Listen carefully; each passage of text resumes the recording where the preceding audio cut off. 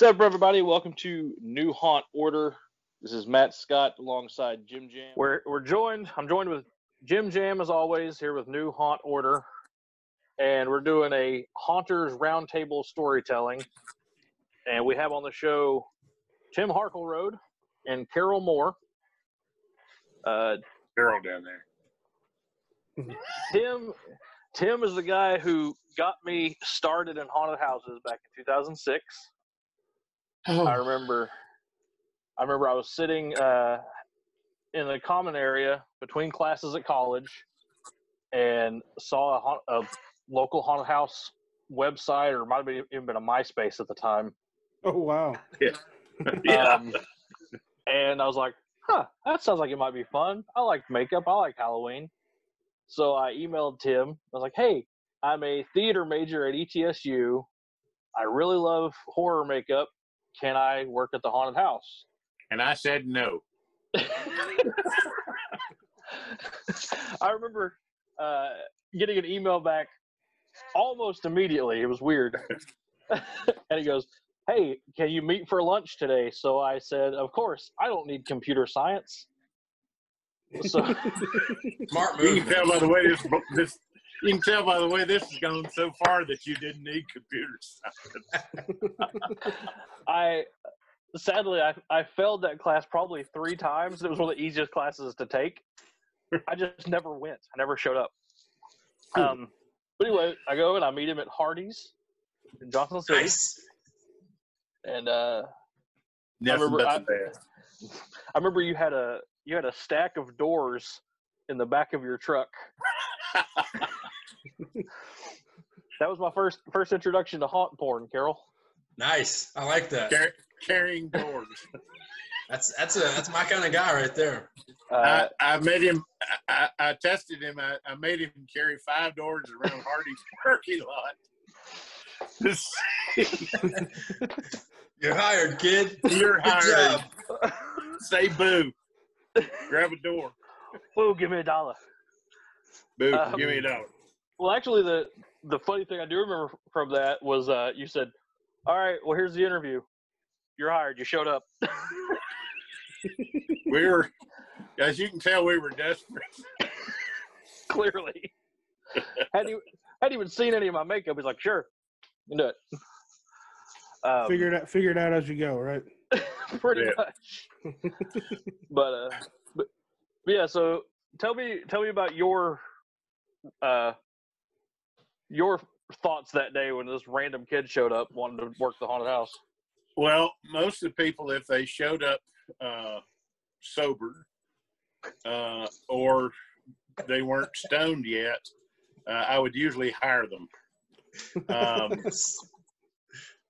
I mean, it was I couldn't understand it because since I was in junior high, I was wanting to work haunted houses, and I would work for nothing, and I would work 24/7. I mean, you put me, when I'll give you an example. I started college down here at UT in '77, and the Powell JCs put on a haunted house over at 4th and Gill. This house was so scary. When they would make a beer run, they'd make a beer run like every 10 minutes. But when they make a beer run, they say, just hang around here and get some work done, and we'll go get some beer. And honestly, I got the creeps in that house. It was the quintessential haunted house. So I won't get into that right now, but we were so desperate for people. And I was paying people. You know yourself. I couldn't pay a lot, but you were paying. I was giving people gas money, and somehow we put together a really good group. It was a small group, not as small as the group that had at the mall the first year. Oh Lord, the first year, Bill Tiller was running from scene to scene, switching masks back behind the wall. He stuck his head through the crypt door, and he was going, and he had his mask on upside down. The mouth was.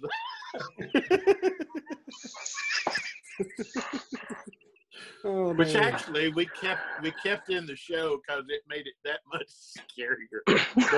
But the worst part was when he came out there, and he had that head up here, that mouth up here, and the guy goes, "Hey, dude, your head's on upside down."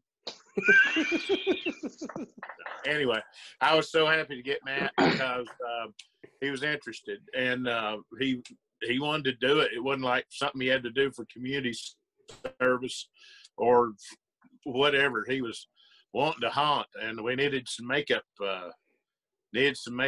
People, because problem was we were using masks 95%, because people would show up 2 minutes before the doors open. So anyway, I was glad to have you. I was glad to be there. And you talk about running from scene to scene. I remember the last weekend we were open, it got to the point to where I was hitting, I think, 6 spots in one part of the show. I would pop up out of the casket, then I would hit the insane asylum door. Yeah. Then I would hit the porch door. Mm-hmm. Then I would hit one of the crypt doors. And there's something else after that. And usually by the time I was getting done with that one, I'd have to run back to the casket and start over. Well, you'd have to go do Justin's scene because he would never stay in his scene. Yep. Remember, he was the bed bug. We had him inside the bed. Yep. And he wouldn't stay in the scare spot. A group would come in and nothing would happen because Justin's over following the previous group through. We all know somebody like that. Yeah. See, Carroll, I've been dealing with those kind of people since the beginning. Mm-hmm. Well, so you have people that follow the group the whole time? He wasn't supposed to. He just chose to do that. He wanted to keep scaring and, jump out here and jump out there, whether it made sense or not. Usually it didn't. No. We have a name for those kind of actors, Jimmy. At least I do. And that term is a fucko. That's what I call them. It's a pretty good way to just put all those kind of people in one term. That's how I use it anyway. I think it should be changed to Justin's. He's a Justin.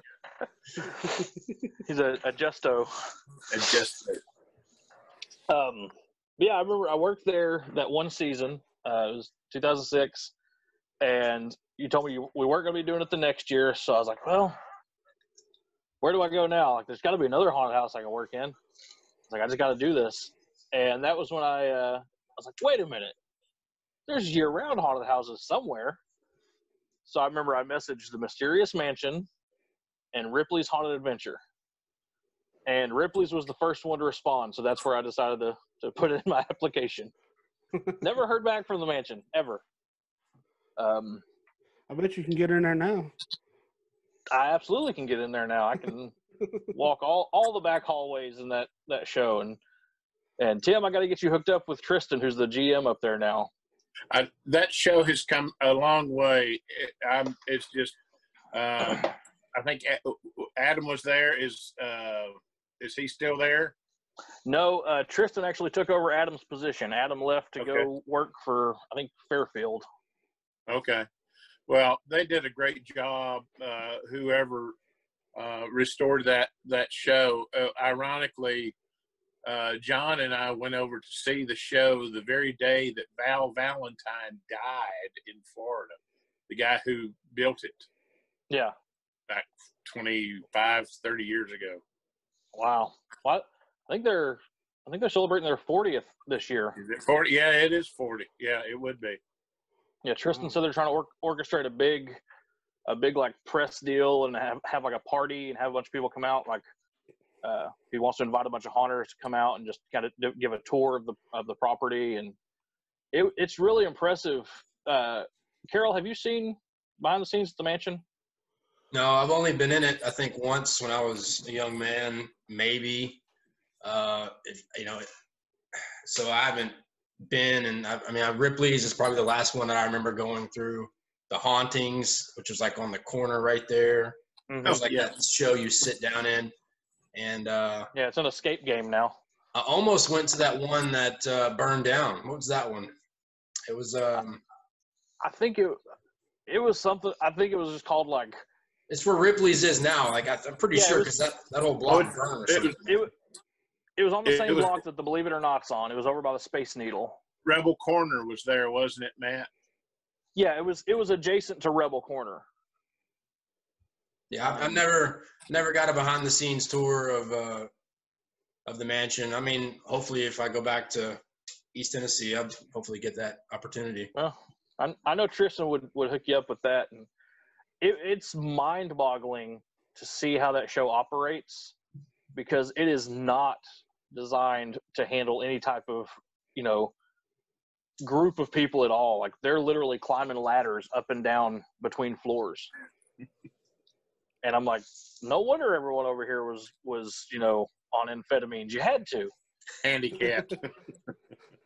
That's not fair. I'm sure everyone wasn't. All right. Well, I'm sure someone wasn't.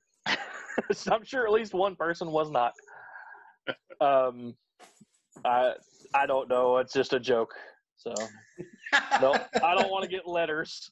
Oh man, what the hell? That's a great. Hey, let's finish talking about the mansion by saying what a great show it is. It's absolutely it's a phenomenal show, and hats off to the people that act in that show, because I know I couldn't run my big rear end all over that show and hit the spots. And then they're not only hitting spots, they're leaping from platform to platform and climbing the walls, and it's unbelievable. Yeah. But he showed me one of the animatronics that was up in the one that used to come out in the almost like the widow's was it the widow's walk or whatever? Oh, you mean up on the outside? Yeah, he was showing me the animatronic, and it's not a store-bought animatronic, because when it was built, they didn't exist. Yeah. It's been welded together, and it's on a cam wheel with different notches, and every so often it'll come around and hit a timer to turn the motor on. It's really I want to do a documentary about the mansion itself, like just the history of the mysterious mansion. Hey, who did the what's his name that did the Arx Mortis documentary? I can't remember his name. I can see his face, but I don't think I ever knew his name, to be honest. Which documentary? It's called Family of Fear. Yeah, I think it came out in the last couple of years. It's about Arx Mortis down in Alabama. His name is Stephen Lackey. Okay. He might. He's a director, so he might be able to help with that. I'd like to get J. Michael involved in it. Exactly, that book right there. We're working on a couple of projects right now. Okay. We finished a script. It's called Cracker Jack. It's a horror film, supernatural horror film. We're working on a Christmas movie, and two Bigfoot. He's working on a Bigfoot short, and I'm also working on a Bigfoot short. And we got a couple of things in the works. I don't know if we'll sell anything. I hope we will. But yeah, he'd do great. He did the Jaws documentary. The Shark's Still Working. Yep. Nice. Yeah, Carroll's a big Jaws buddy. It's a good one. It's a great documentary. He managed to get everybody in that movie is on the documentary. Even Spielberg. Wow. That's a big catch right there. Well, I don't know if you know this, but I also have Tennessee Horror News, and I can help promote anything you need promoted. So, yeah, just throwing that out there. Where are you located? Are you in Nashville, Jimmy? I'm in Manchester. Manchester. Yeah. England? No, Tennessee. Okay. Yeah, you can tell by that great English accent he's got. British accent.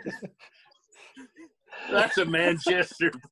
I live in the south of Manchester, England. Oh, okay. Yeah, the southern portion. Oh. All right. So, Carroll, let's talk about how you and I met. Oh, man. How I met Tim. We didn't even actually meet. We met at the haunt, but not working the haunt together. Yep. That was to me, that was just hilarious how that happened. I'm sitting there, helping you guys film that movie, making sure you got what you need, coming and going, trying to build at the same time with helping y'all. And we're sitting there shooting the scene, and you're kind of hanging behind the scenes, and you've been doing makeup. And what did you say? Is that a Viper fogger? Yeah, I stuck my head around. I was like, oh, you guys got a Viper. And what I say is, what do you know about a Viper? Or something like that. I was like, who the hell is this guy? Name dropper. I was like, hold on a second, time out. This dude knows something about spooking because he knows what this fog machine is. And that was the one and only time I've ever been at Monster Mountain. I never got to go through, never worked it, never had any of the stories from the mountain. Well, that's good and bad. That's good and bad. I think after that we met when I was doing Dark Descent at Nashville Nightmare. I took you to Jerry's Superdog. And we had a meeting at Jerry's Superdog. Yeah. Yep. I miss Jerry's. Me too. The whole gluten story, that's a great one. That's a great story. So let me set the tone about Jerry's Superdog. Where Nashville Nightmare is located, it's in a shopping center in Madison Square, and it's like on the bottom half. But if you go around the back side, what used to be a Baskin Robbins turned into a hot dog shop called Jerry's Superdog. And he's been in Madison, Tennessee for years, but his old place burned down. So he comes to this place. He's used to selling beer and smoking and all this stuff. Well, this new place is like next to a school, so he couldn't sell the beer. You're not supposed to smoke in an establishment unless it's 21 and up. Jerry did not give a damn. Jerry's ash from his cigarettes would just put that little seasoning on your hot dog just perfect. And he'd be sitting there with a cigarette in his mouth making your hot dog. So this hipster walks in one day. This hipster walks in. He goes, "Hey, man, let me get one of those hot dogs, bro, and let me get a gluten-free bun." And Jerry goes, "A what now? A what?" He said, "A gluten-free bun?" He goes, "A what? What now?" And he goes, "Just don't worry about it. Just don't put a bun on it." So he hands this dude a hot dog with no bun. He walks out, and Jerry's looking at him like this here. He looks at me as he takes a drag off that cigarette and goes, "Carroll, what the fuck's a gluten?" Man. I lost it, man. I lost it, dude. He was the coolest. He loved Alabama football. He was closed on Sundays because that was the day he would clean the restaurant. He probably didn't clean it any other time, but I would go in there on some Saturdays and you get a hot dog. You watch in Alabama. I go on Sundays to watch football, but he was a great dude. He practically lived there because he worked all the time. He had no family, and sad day. The health inspector was coming to inspect for the new inspection, and they found him passed away in the back. He had a heart attack and died in the restaurant. Oh, man. But great dude, awesome hot dog. I miss that place. But working at Nashville Nightmare, we would walk to it because it was so close. And we loved Jerry's Superdog. We sure did. It was That was They our were spot phenomenal. for a while. They were so good. Yeah. And they weren't like a little piddly hot dog. I mean, you got a meal when you bought a hot dog. That's super special, man. That's man, I'm just thinking about it. Damn.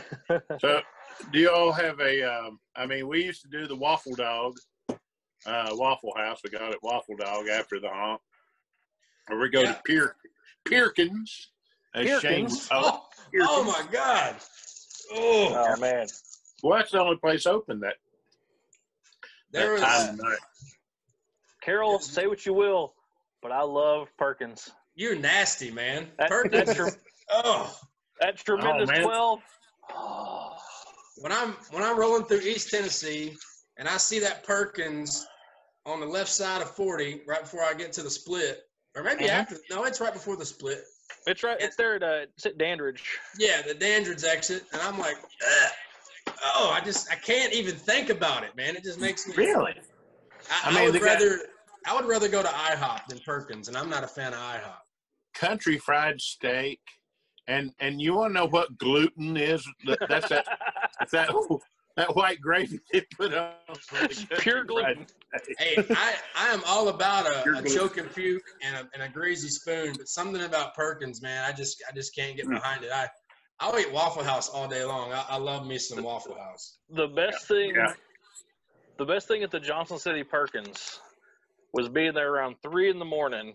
Oh, because that was when all the bars shut down.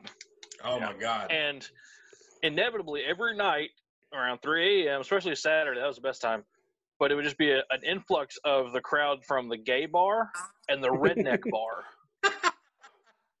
They would just converge. And it was like détente. It was like dinner theater. It's about to rumble.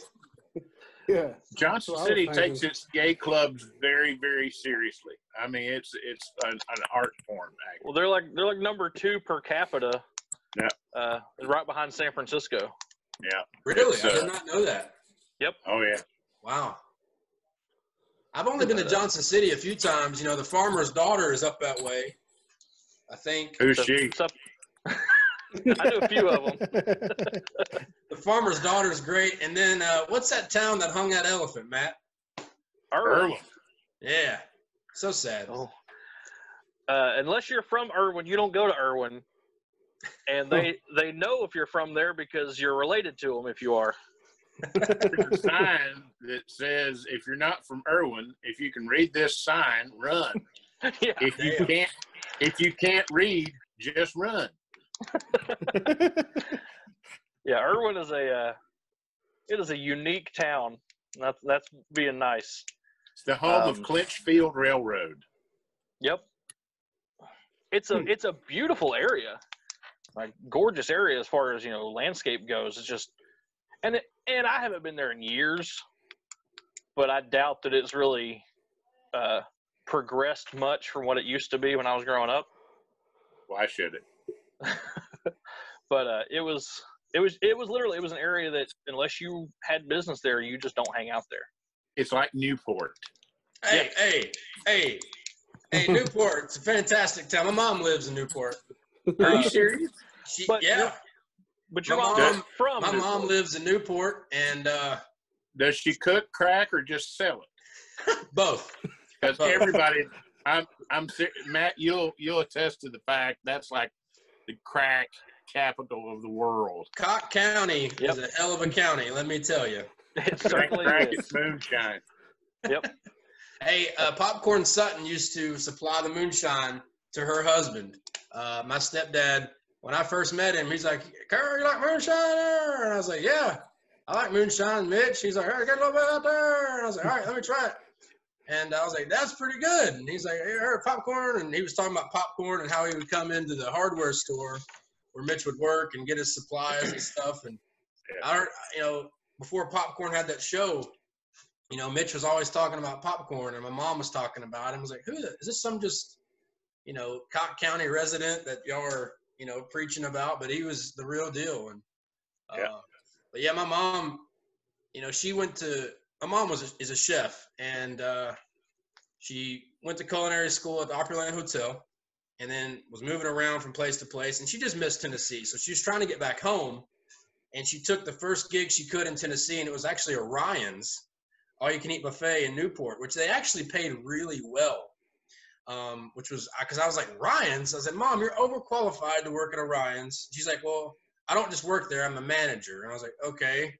But she explained it to me, and her salary was more than she was making anywhere else, which was surprising. But that Ryan's is right there off the interstate in Newport, so they got a lot of buses and stuff like that. She worked there, and she met her husband there, and so she ended up staying in Newport. So I go out there. I used to go twice a year, but now I go, just for Thanksgiving. And I like Newport and Morristown a lot. I would love to do a haunt out East Tennessee out that way, but it's kind of, I'd rather do one either in Austin or Nashville or. Well, Michael Wooden does really well up at Frightmare Manor, and I think he lives in Nashville. Yeah, he bought the old Starlight Lounge on Dickerson Road in Nashville, and he does that haunt out Beast there. House. Yeah, Beast House, which I thought was like when I first heard Beast House, I thought it was a CrossFit gym.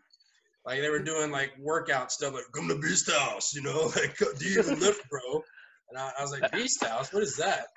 Sounds like an Argentinian steak place. I've been there twice, man, and wow, yeah, it was pretty good. It got you. They grabbed you by the leg, didn't they, Jimmy? Yeah. Well, unfortunately, Matt, I can't. I won't say on the recording because Matt got on to me for saying this. Let's just say some smelly people. Actors are smelly, man. Yeah. Well, they got a guy up in Morristown at Frightmare, and I don't know where. I guess Sinister Sense is. It's putrid. I don't know how he stands to wear the thing. Of course, we had a guy work there second year, just smelled like that naturally. Oh yeah, I've encountered some naturally essenced actors through the years. A lot of haunts never wash their costumes. I think it's for that reason. And to me, that's such a stupid thing to me. Like, you can make artificial scents to scent your costumes with. You don't need bacteria growing that you're then putting someone in. Like, clean your stuff. That's like old school haunt mentality. That's one of the things that just needs to disappear. Dr. John. Stuff that, Dr. John. Dr. John, this would make it look fun. First year I went to Transworld. No, second year I went to Transworld. Sinister Sense was handing out these little vials about this big of different smells. And I think I got rotted corpse and tainted bacon and Phil Morris's socks and that sort of thing. And I got on the plane flying back home, and one of those vials opened up inside my carry-on bag. Oh. And luckily, it didn't really show up to about 10 minutes before we're landing.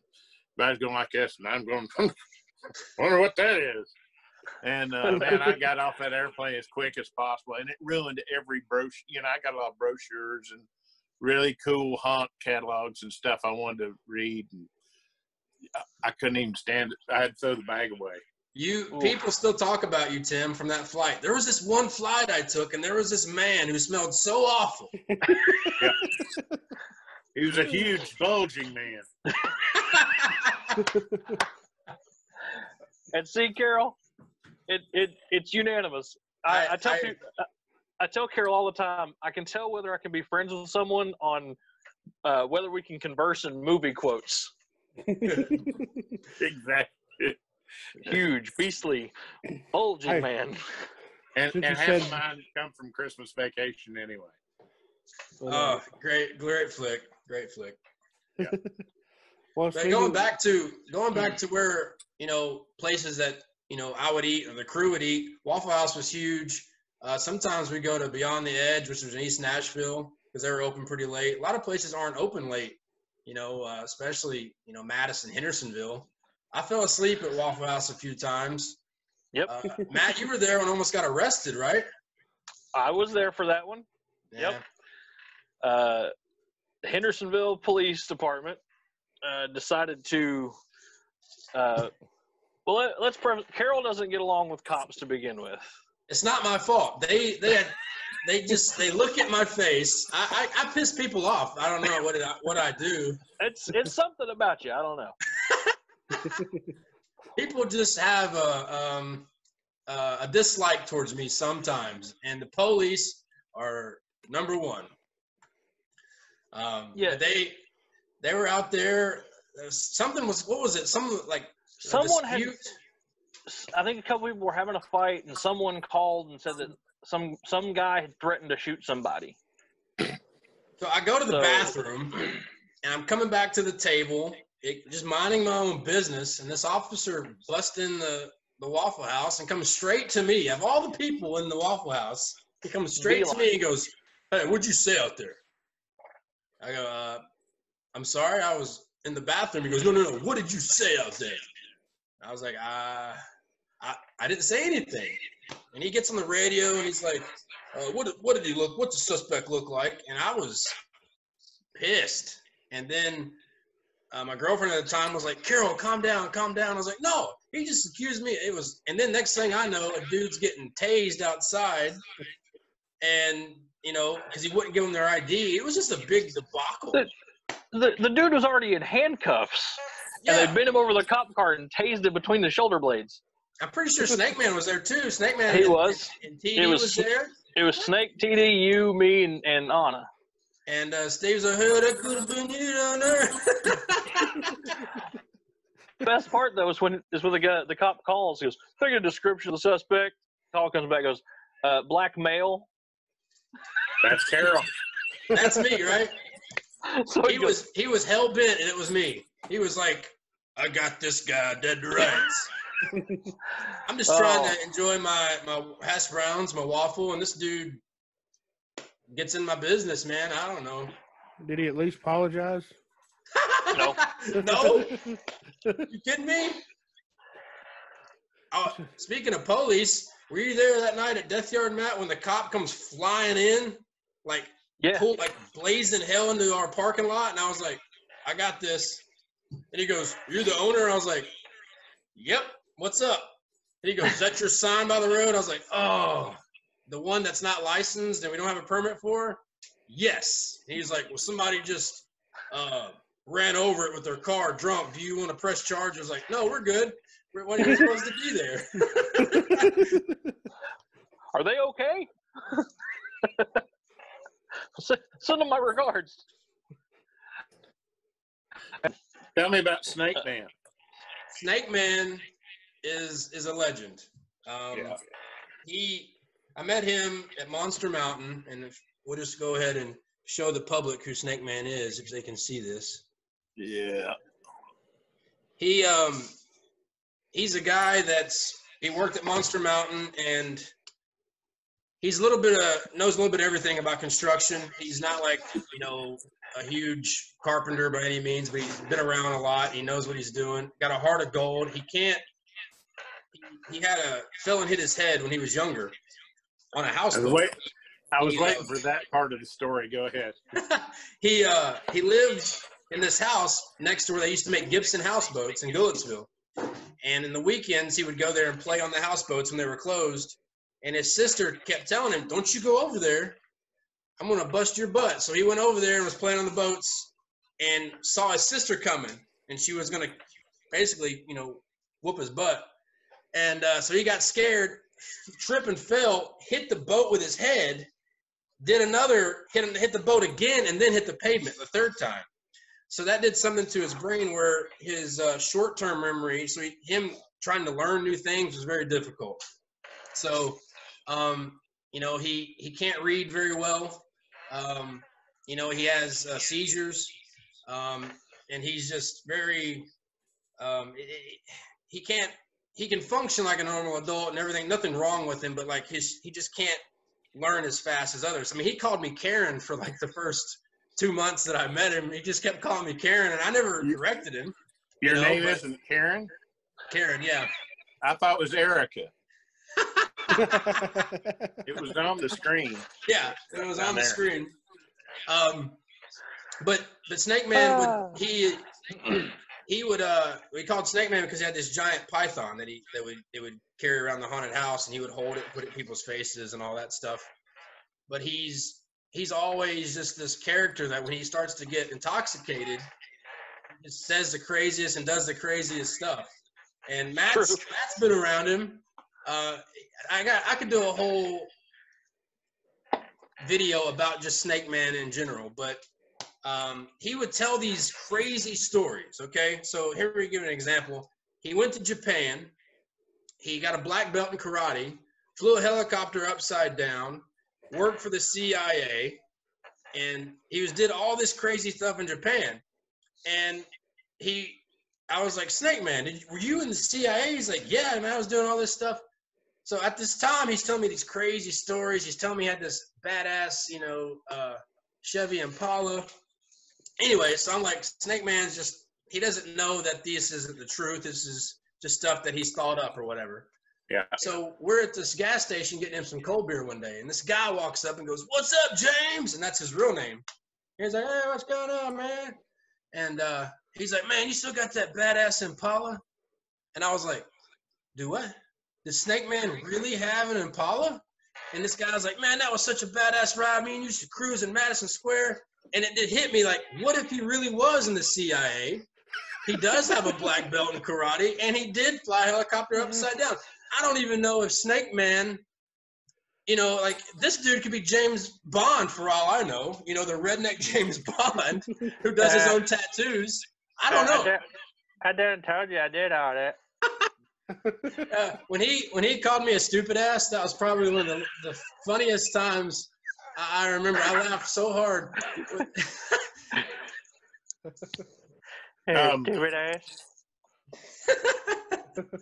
I spent a lot of time with House of Shock. Yeah. And I got to know, Ross is one of my best buddies. I got to know Ross really well, Ross Carpelman. When I first heard about House of Shock, I had started working out in New Orleans. I did cruise ships for 27 years. I was working out in New Orleans, and I had just published my first book, and I did a magic convention in New Orleans, and some people said, "Oh man, you ought to hear about this haunted house they got down here.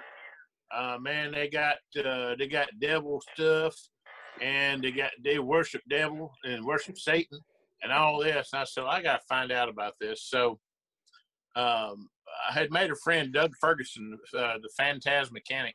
Y'all know of Doug? He invented the flying crank ghost. Yes, I've heard that name, yes. And he created Phantasm Mechanics. He's one of my best friends as well. And he loved House of Shock, and he knew them. He eventually worked for them, built a dark ride for them one year, matter of fact. But he introduced me, and I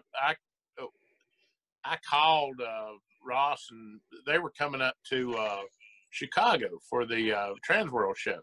So I said, well, let's meet up there. I want to meet you guys. So we went out and had dinner at Umberto or somebody's clam house. It was amazing food. Anyway, I got to know the House of Shock people, and that's the nicest bunch of people I've ever worked with. They're not Satanists. I mean, like Ross says, he goes, hell, I ain't a Satanist. I'm Jewish, for crying out loud. Which, in East Tennessee, it's that's the same thing. It's the same thing. But one might be worse than the other. I'm not sure. What I didn't know was who Phil Anselmo was. And I met Phil. He used to sit. He had a perch in the House of Shock. He had like a lounge chair. And he had TV screens, and he had buttons he had pushed to make something squirt water or smoke or something jump up or whatever. He wasn't there a whole lot, but he had his own perch seat. House of Shock started with Ross Carpelman, Steve J, Jay Gratianette, and Phil Anselmo. And they started the House of Shock in Jay Gratianette's grandfather's backyard. Wow. They hung some sheets over clotheslines, and they sit around and said, hey, remember we used to go to these crappy haunted houses as kids, so why don't we build one? So they did one and just did it as a goof, you know, and invited a few people. Well, like hundreds of people showed up. Crazy. So the next year they decided to find a location. I don't know when they got into the warehouse over there. It was under the Huey P. Long Bridge. Yeah, and it's House of Shock is still there. It's just not House of Shock anymore. Yeah, Ross came to Pigeon Forge not too long ago, last year, I guess, and came to see the show, and we talked a long time. It was on, it was off, on and off again, and I don't know if it'll ever achieve the level of just crazy insanity that it was when they had it. You know, he asked me one time, he said, what's the difference between House of Shock and Dwayne Sanborn has 13th Gate? I said, well, if you see the same scene in each haunted house over here, let's say you got a clown eating a dead deer. I said, 13th Gate, you've had probably 2 technicians have worked on this, crafting this fake deer for 2 weeks, hand inserting the hair and everything to make it look realistic. Whereas House of Shock, somebody probably hit the deer with a truck on his way into work, and it drug under his truck all the way there, and then some guy in the clown suit decides to eat it. Yep, sounds about right. That's the difference between the two. Both were amazing shows. I love Dwayne's show, and I love the guys at House of Shock. I missed that show, but man, they had some wild people. I met a girl one time back in the makeup trailer. I went down to work one night, and she was wearing a dress made out of duct tape, which she put on there in the makeup trailer. Man. Yeah. And you know, they had the what they call the Satanic Church. Now I'm a Christian, you know, I don't familiarize with Satan. I don't want anything to do with him. But, and yeah, these people weren't Satanists. I don't know, 1 or 2 of them might have been out of the whole crowd, but they had this church in the middle of House of Shock, and Ross was Lord Belial. He was up on this big pulpit, I guess, and then they had these girls in these Catholic school girl outfits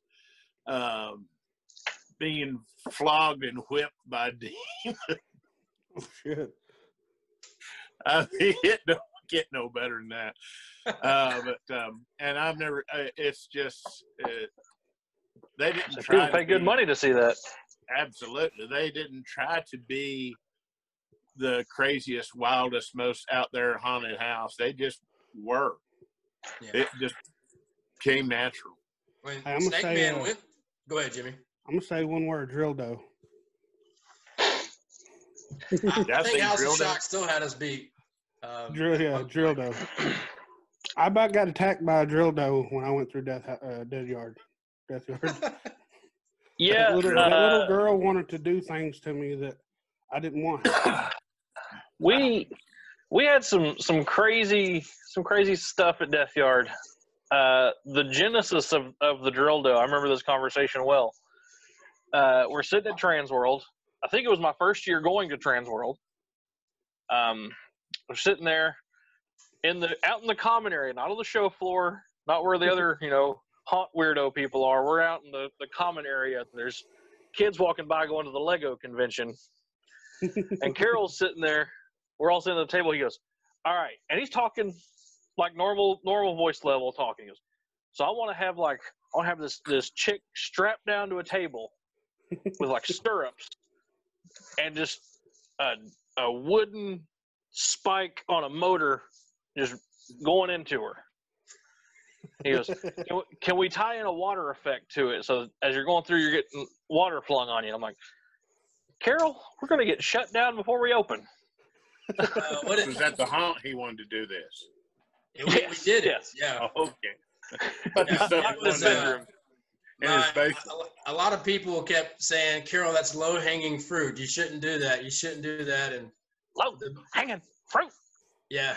My favorite review was, I give this haunt 4 stars. I would have gave it 5, but the image of that drill dough will be forever etched in my brain, and I can't get it out of my head, so therefore 4 stars. You actually did it? Yeah. Yes. Yeah. It wasn't just to have set the scene. It was a 7 deadly sins room. So she was lust, and it wasn't like we just did it just to have her. It was there was purpose behind it. Yeah. It fit in the story really well, and honestly, where is it being inserted? In her nether regions. Yes. That's not to be confused with netherworld. No. Right. No, Ben would never do this. Ben would never do this. We had to open a haunt called Nether Region. I think that might attract the wrong kind of clientele. Yes. That's Absolutely. Michael Jackson's amusement park.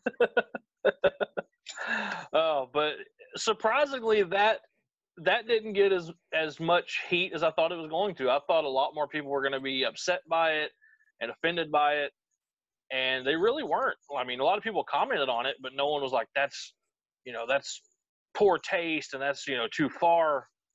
Especially as I'm in there and I'm stringing across the room for people to walk under an umbilical cord and hanging a baby off of it. I'm in there doing it going, I'm going to hell. But it Was she worked. naked? Yes. Yeah. It was a naked. It was a dummy. It was a dummy. It wasn't a live actress. Hey, let me ask you. I got a picture of Matt Working on that dummy. Yeah. Naked? No, I hope he's not naked. No, Matt is not. That is I'm naked, something the dummy's you can fully never clothed. unsee. The dummy's fully Matt has never clothed. seen himself naked. Not all of me. Oh, is he pulling up this picture? Hang on. I'll see if I can. I don't know. Can you see that? That's Matt.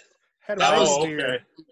That was a Dapper Cadaver prop, Budget Jessica, and Matt did a great job. And Budget Jessica. Yep. Yeah. No, she had all the flashing on her. Nothing was trimmed. Nothing was painted. Nothing was great. trimmed. Matt did a lot of good work in that 7 Deadly Sins. He did a gluttony stomach. We did. What did you use for that, Matt? Pantyhose and cotton batting. Nothing but the best. Yep. That was the room where I worked. I figured out my permablood recipe. That was the best batch you've ever made. I know. Ah. It was all downhill after that one. I'm hoping one day to get me a Death Yard shirt made. Well, I tell you, did I ever send you that file? No, you didn't. Not yet. Okay, I'll do that. I bought one of your new Hot Order shirts, Jimmy. Well, hell yeah. I hope you use my promo code so you can get it. I don't remember. I can't remember if I did, but so you can get it really cheap. You get some of that money, right, Jimmy? Got $2. Well, there you go. There you go. Better than early. I don't care if I got any money. I just want the shirt, the shirt to be out there being repped, so. I heard that. Going back to, the drill dough, that same year we had Nazi zombies and nobody said anything about that. Yep. Well, they were zombie Nazis. They were Nazis first and became zombified. They didn't make a conscious decision as zombies to join the National Socialist Party. Oh, yeah, that's true. But I mean, it's stuff like that. I mean, I don't know if Death Yard was open today, it probably would not be open. We probably would have got shut down. Yeah. I know. I tell you, talking about House of Shock though, Snake Man's favorite haunted house. He talks about it all the time. Is House of Shock. He saw it and he said the pyro was going off so much it was melting the stage because they went for HauntCon one year. You you could feel the hairs on your face singe when they did their pre-show. Steve J did all the pyrotechnics, and he's done pyrotechnics for different rock groups, and you know, they were all pretty much in the music business. And I don't know about Jay Gratianet. I know Steve J was a pyrotechnician, and Ross played keyboards. And actually, the last few years, he was driving the Nickelback's bus, I believe. But they're all such a wonderful, it was a great bunch of people. And oddly enough, Matt, one of the first jobs I ever had in a haunted house was the Snake Man. Huh. Small world. It's a small world, small Bring snake world. I was working at the JC's Haunt over on 4th and Gill in Knoxville. And there was an area when you walk by, it was sunken down. There's like 2 steps, and then there was a room. So as you walk by the railing, I come up to about here on you, right? So I put this leather jacket. I found a leather jacket that had a snake pattern on it. I put it on backwards, and I slicked my hair back, and I did a snaky sort of makeup. But they had the best. They had a rubber cobra that stood up about like this, and it was top part of it had a stiff wire in it, and you could really manipulate the thing. And I had a little air hose. They actually had an air compressor in the room behind me, so I had that snake hissing at them, and that was basically it. Well, one night we had a group come in, about 10 really, really large black girls, and a kid up front looked like Urkel. And the girls were about yours and our size together. Okay. Each other. I mean, there's some big girls, a lot of meat. And they get to my room, and they've been screaming through the whole thing, and they got Urkel up front, right? Well, Urkel hits my room, and he just goes down on the floor because I'm working that snake, you know. Yeah. Like 3D. And well, they go down on top of him. I don't know how he kept from getting. I mean, JCs were coming in, picking him up, and Urkel's down there somewhere at the bottom. But that was my first job at a big full-time JC's haunted house. Snake Man. Snake Man. Speaking of small worlds, I'm pretty sure Tim's banjo has been at Death Yard. Really? Over at Steve's? Yeah, over at Steve's. Yep. Steve Huber owned the building. Let me tell you something about old Steve Huber. That was a hell of a man.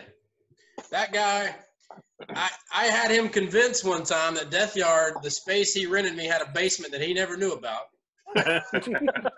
We had a bottomless pit illusion, and I'm walking him through the haunt, and I go, whoa, watch out, Steve. You know, we found this hole. We ain't fixed it yet today. It just kind of, the floor gave in. He goes, are you shitting me?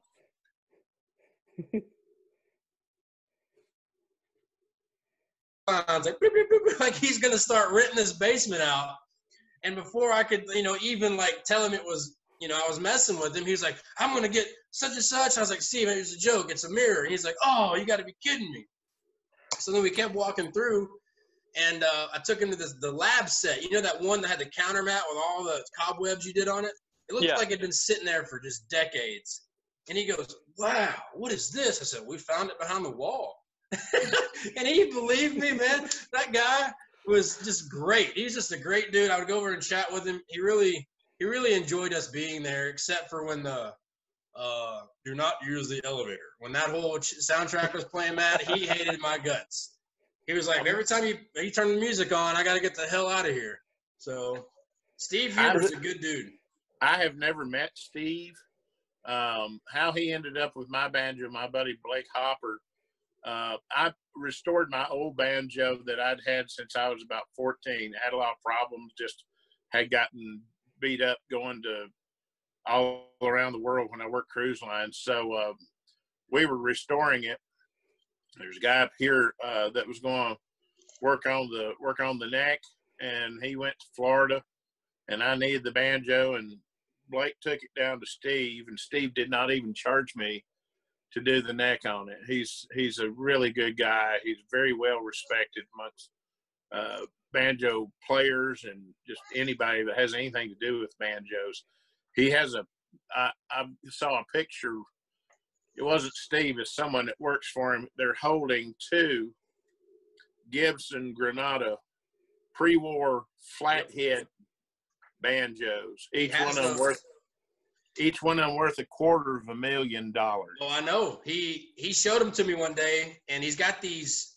I hope I'm not putting his business in the street, but he's got these giant safes at that location, and I was like, dude, what do you keep in there? Like gold? He's like, no, banjos. And I was like, he told me the story about the Gibson banjos, and I was like, oh my God, like it's crazy that he knows his stuff. You know what I mean?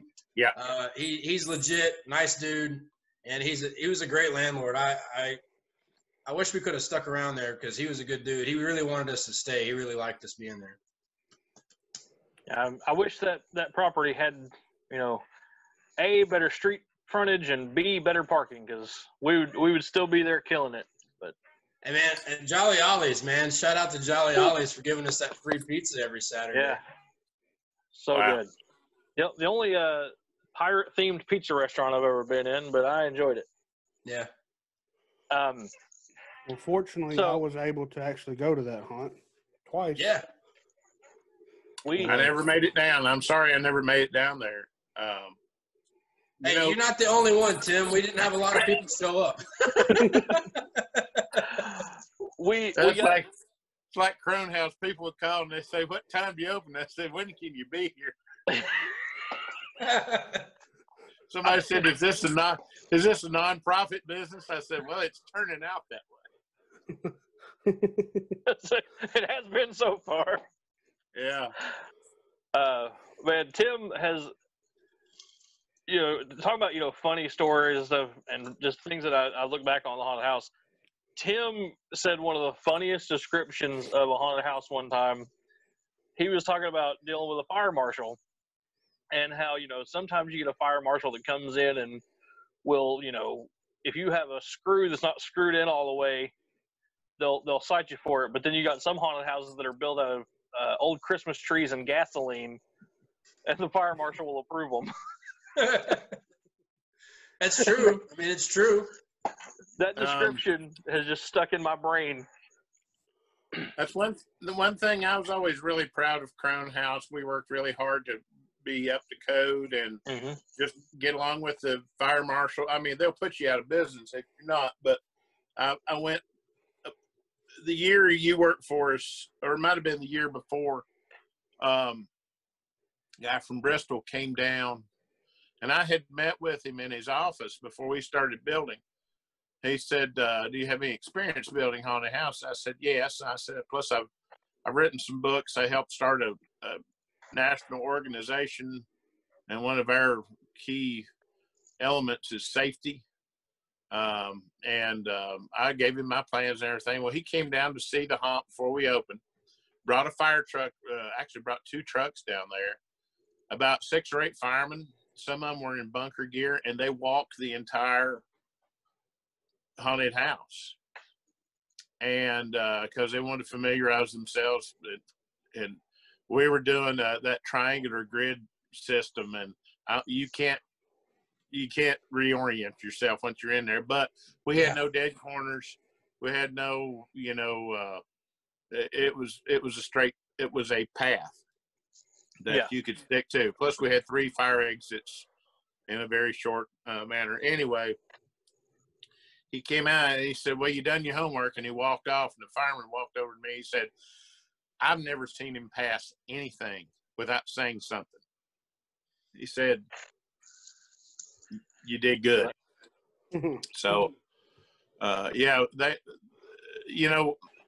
we've dealt a lot with safety and the state shutting haunts down here in Tennessee.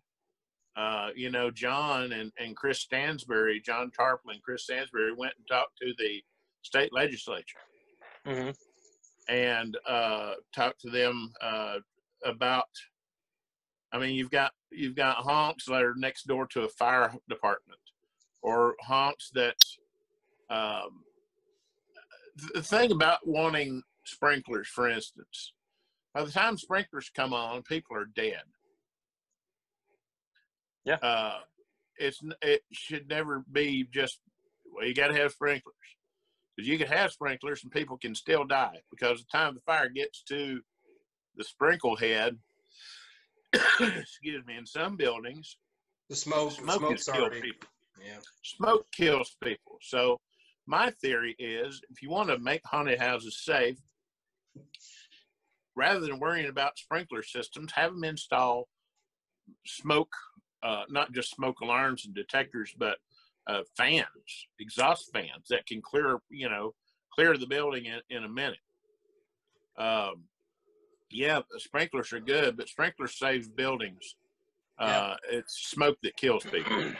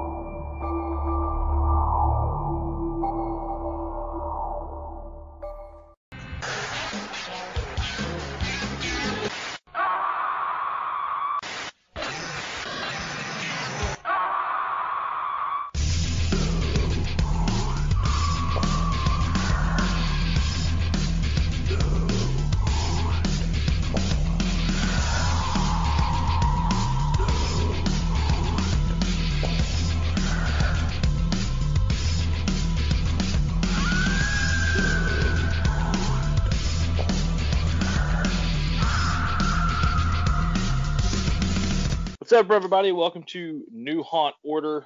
This is Matt Scott alongside Jim Jam. Yeah. The suppression system, basically what it boils down to is, I think a lot of these cities and state too, they have a sprinkler system that it saves their ass. Everything that they do is all about saving their ass, because they don't want to allow a business in their city or state to operate and put people in danger. And like we had probably the worst sprinkler system at Death Yard. It was a dry system, and it would bust every winter. It doesn't matter if we drained it or not, like drain the drip valves or not. It would always bust. I remember I'm at a formal event for my old day job, a wedding venue, at the Omni, and I get a phone call, and that water is 6 inches deep at Death Yard because the sprinkler busted. And we had to go and crank it down. And the fire marshals, they just want to just make sure that they save their ass and make sure everybody's safe. And obviously a sprinkler system can put you back 30, 50 grand easy, and some haunts can't do that. And I think a lot of the times, if you can't be up to par, then, you're never going to be able to open one. And I mean, they don't require other businesses to have sprinkler systems. Grocery stores aren't required to have them. Yourself, the grocery store can move out and a haunt can move in the next year, and there's nothing there. Yeah, I think like pre-existing buildings, I guess dealing with National Nightmare, and like they have this little bitty, at least Davidson County, they have this like entertainment clause or some kind of a deal where, like, special amusement, I think is what they call it. And that kind of, what sucks is haunted houses are bunched into this category where it doesn't help us by any means. And, they don't really know how to classify a haunt. So they're always like, it's a weird, even when you're trying to do, like, when I was in business school trying to do a business plan on haunted houses, there wasn't no such thing. Nobody knows about haunted houses unless you're in the business.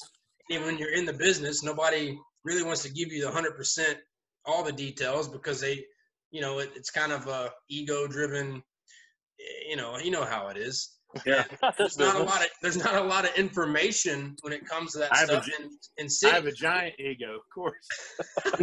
We have a bad reputation with city officials, with realtors, with leasing agents, You know, and it's sad because haunters are actually some of the best people.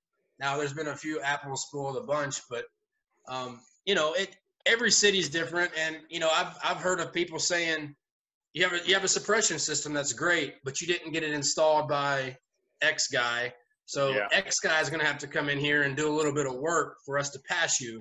Oh, and by the way, that's my nephew. Yeah. So. Well, I know we talked about it when we started the IAHA. We had a lot of board meetings where we talked about safety and what we could do to improve the reputation of haunted attractions. And I remember it might have been Bob Turner, Crazy Bob, or somebody was talking about it. They said, well, we've got this really bad reputation because haunted attractions, they'll go into business, and then people saying they tore the building up and left it in a big mess. So he said, what can we do to fix this? I said, well, I don't know, clean your damn building up when you leave, for starters. But I called a property manager once about a building up in Bristol. And he said, well, I'm not going to rent to a haunted house. I said, and why not? And he said, well, start with, y'all leave the building in awful shape. You tear everything up. I said, you know, I've got letters from my previous landlords or people I rented from stating quite the opposite. I said, we carry $1 to $2 million liability insurance. He goes, yeah, all of them say they got insurance. None of them do. I said, well, I do. He said, well, I don't want anything like a haunted house in there because that's old devil stuff. I said, okay. Yeah. So, you know. There it is. What's funny is Nashville Nightmare was able to get the space originally it got because he told them it was for storage for his Halloween stores. He only mentioned a haunted house when after he signed the lease. He said, well, I may be able to do a little small haunt here if I have time. They're like, oh, who cares? No big deal. He had to tell them it was for his Halloween Express stores. Otherwise, he may not have got in that space because they didn't want a haunted house in there. Yeah, it's unfortunately the term haunted house has a real bad stigma around it, and hopefully we're on another cycle or another upswing to where people will look past the stories they hear and give people a shot with a space. But as long as there's, I always say it to people all the time, like all it takes is one haunted house having a mistake or a bad story, and it's suddenly all haunted houses are this way.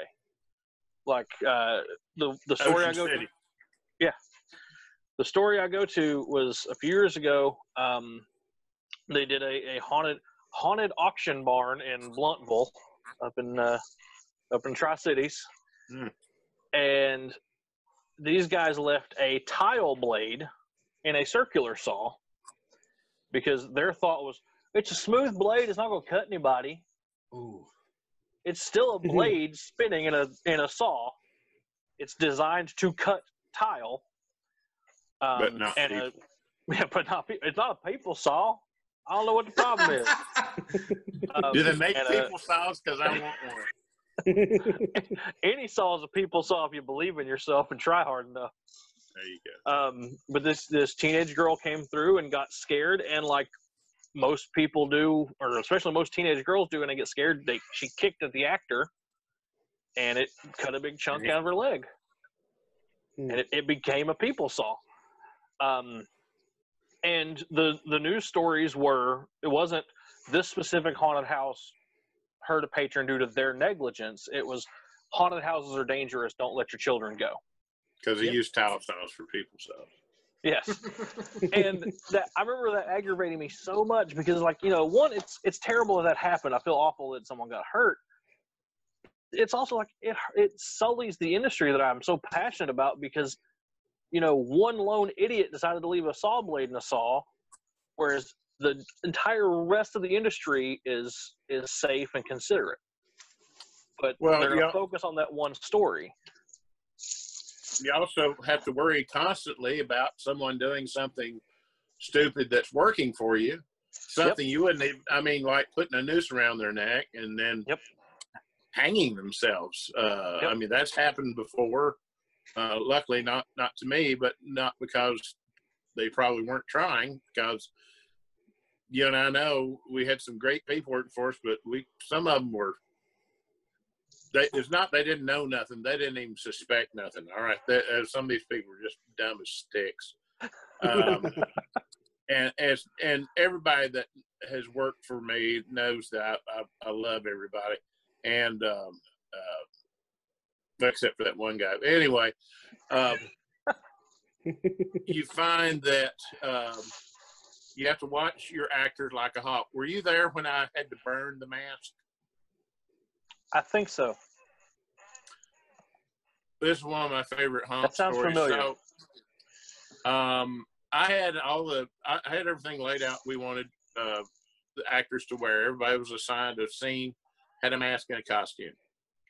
And it was a small operation, but anyway, it worked. So deep under the table in a box that probably had 100 feet of duct tape and filled with cobras to keep people away from it, there's some masks in there I didn't want people to use. I don't know why I left them there. I should have known not to. So halfway through the haunt, I see the mask. I didn't even buy the mask. Somebody brought it in and said, "Hey, man, we can use this because it looks good and scary. Because it's got a guy coming out of his head like that, man. Can you imagine somebody coming out of your head?" Anyway, so it ends up in the haunt. I'm walking through. I said, "What are you doing wearing that?" "Oh, cause I said, "I know it's got something coming out of the head." "Okay, take it off. Put your mask back on. I told you to wear, and give me the mask." So I took it, put it back under the table in the box with the cobras. So anyway, next night, somebody else has got it. So I take it and I throw it in the trash. Next night, it came out of the trash somehow. Somebody walking by the trash can and goes, "Look at there. Somebody threw that great mask away with the hands." So it ended up back in the haunt. 4 times it ended up in the haunt after I had taken it away from people. So I finally gathered everyone around. We had a big 55-gallon can with a fire going in it, and I burned the mask. And I think I actually said, anyone who still wants to wear it can reach in now and pull it out. So people will do stupid stuff. It's not that they're wanting to destroy your business. It's just their nature. They're stupid. Well, Matt knows who I'm about to talk about. There was a kid named Brandon Inglis who's got a big heart for haunted houses, and he means well. It's just he's the kind of kid that would ask you a question, and as you're answering, he's already asking you another question, and he thinks he knows everything. So, Jimmy, when you came to Death Yard, did you see a guy on stilts when you came? Yeah, I believe so. Okay. So I think that was pretty, I don't know, was it the first year Death Yard or the second? Well, it was the year that it closed down, so. The second year, okay. That was Mike Combs. It wasn't Brandon then at the time. But anyway, he was our first stilt walker, and I don't know how many stories I had at Death Yard where I just wanted to kill that guy. And not only at Death Yard, but at Monster Mountain. So just talk about, I could draw it out in crayon. Don't do this. He was going to do it anyway. It didn't matter how many times I said it. He was going to do it. And I don't know if he was just put on this earth to test me, but he did a really good job. There was one time where I got so mad at him, I grabbed a spray can, and I reared back, and I was going to just pelt him with it, and I didn't. And then I also grabbed him by the – were you there when I grabbed him, Matt? Were you there for that one? Yep. And I just kind of shook him. I was like, just get out of my face. I was so upset with him. But top 3 stinky stories. We called him Stinky because his feet smelled so bad. One, Monster Mountain, Yellow Jackets. So we're at Monster Mountain. It's an outdoor attraction, and we're building this. We're reworking this scene, and we found a nest of Yellow Jackets. They love being at Monster Mountain for some reason. It's just like the perfect spot for those hellions to live. So he walks up and goes, hey, what's going on? And I was like, well, there's yellow jackets, Brandon. We can't work right now. We're going to try to figure out a way to attack the nest. He's like, I'll do it. I'm not allergic. I was like, are you sure? He's like, yeah, I'm not scared. So we give him some spray. Snake Man gives him some spray, and Snake Man's like, And he goes up to this nest, face into the nest like this. I mean, I'm talking like right in the nest. Sprays that spray and just looks at the nest. They come flying out of that nest and just like, pow, pow, pow, pow, pow, start pelting him in the face. He goes, oh, oh, oh, oh. And he's running around like crazy, and he starts screaming. And I was like, what's up, hard ass? I thought you were going to be all right. He's like, it hurts. And I was like, yeah, you dumb shit. Like, just because you're not allergic doesn't mean it doesn't hurt. And his face starts swelling up. And he was so, like, pissed off. Like, he's mad at us because he was the idiot that went and sprayed it. I mean, right up into the nest. Oh, my God. And second stinky story that I have is he was getting on my nerves at Death Yard. And I told him, I said, just go take a break. I don't want to deal with you right now. So he waddles over to this other side of where Death Yard was, like in this industrial complex, and he sits on this dumpster. Well, when you sit on a dumpster, the plastic covers, there's no middle bar. They'll cave in. So he's sitting there smoking a cigarette. Next thing I know, I see him go, oh, oh, oh, and he falls right in the dumpster. All I see is he's still sticking out of the dumpster, and we left his ass there for a good 10 minutes. He's like, get me out of here. And I was like, no, you're good. Oh. And then the third stinky story is when I called up Matt I said, hey, man, we just got a call from the news. We're going to do like this costume contest. They want us to be a part of it. So I called Matt. I said, can you be Stinky's handler? Because he's on stilts. Can you take him down to the Fox 17 News? And he's like, God. I was like, dude, I'd really appreciate it if you could do it because I had to work or something. And he took him down there. And how did it go, Matt? We're on our way there, and he goes, am I going to fit in the studio? I'm like, well, yeah, I mean, the ceilings are pretty high. I mean, you're on stilts. He goes, I mean, look, it looks small on TV. It's only this big. I don't know if he thought it was going to be like a Johnny TV situation for Willy Wonka or what. Is that also the same day he came back and confused the brain for a heart? I think it was. I mean, let me just say, I pick on the kid. He's a good dude. He means well. He's got a big heart, but he's just one of those kids that just he made me a better person and a better manager and a better owner because you went through trials. Right, and I consider Brandon a friend of mine. I don't talk to him very often, but when he calls me, I talk to him, and but it's just a lot of stories of him, more than I could probably even tell here. But it's old Stinky, man, that he stunk up the whole haunted house with his feet, and then Matt me and you made him take a shower. We physically dragged him into the shower. Matt, were you there at Crone House the night you remember the crackhead couple?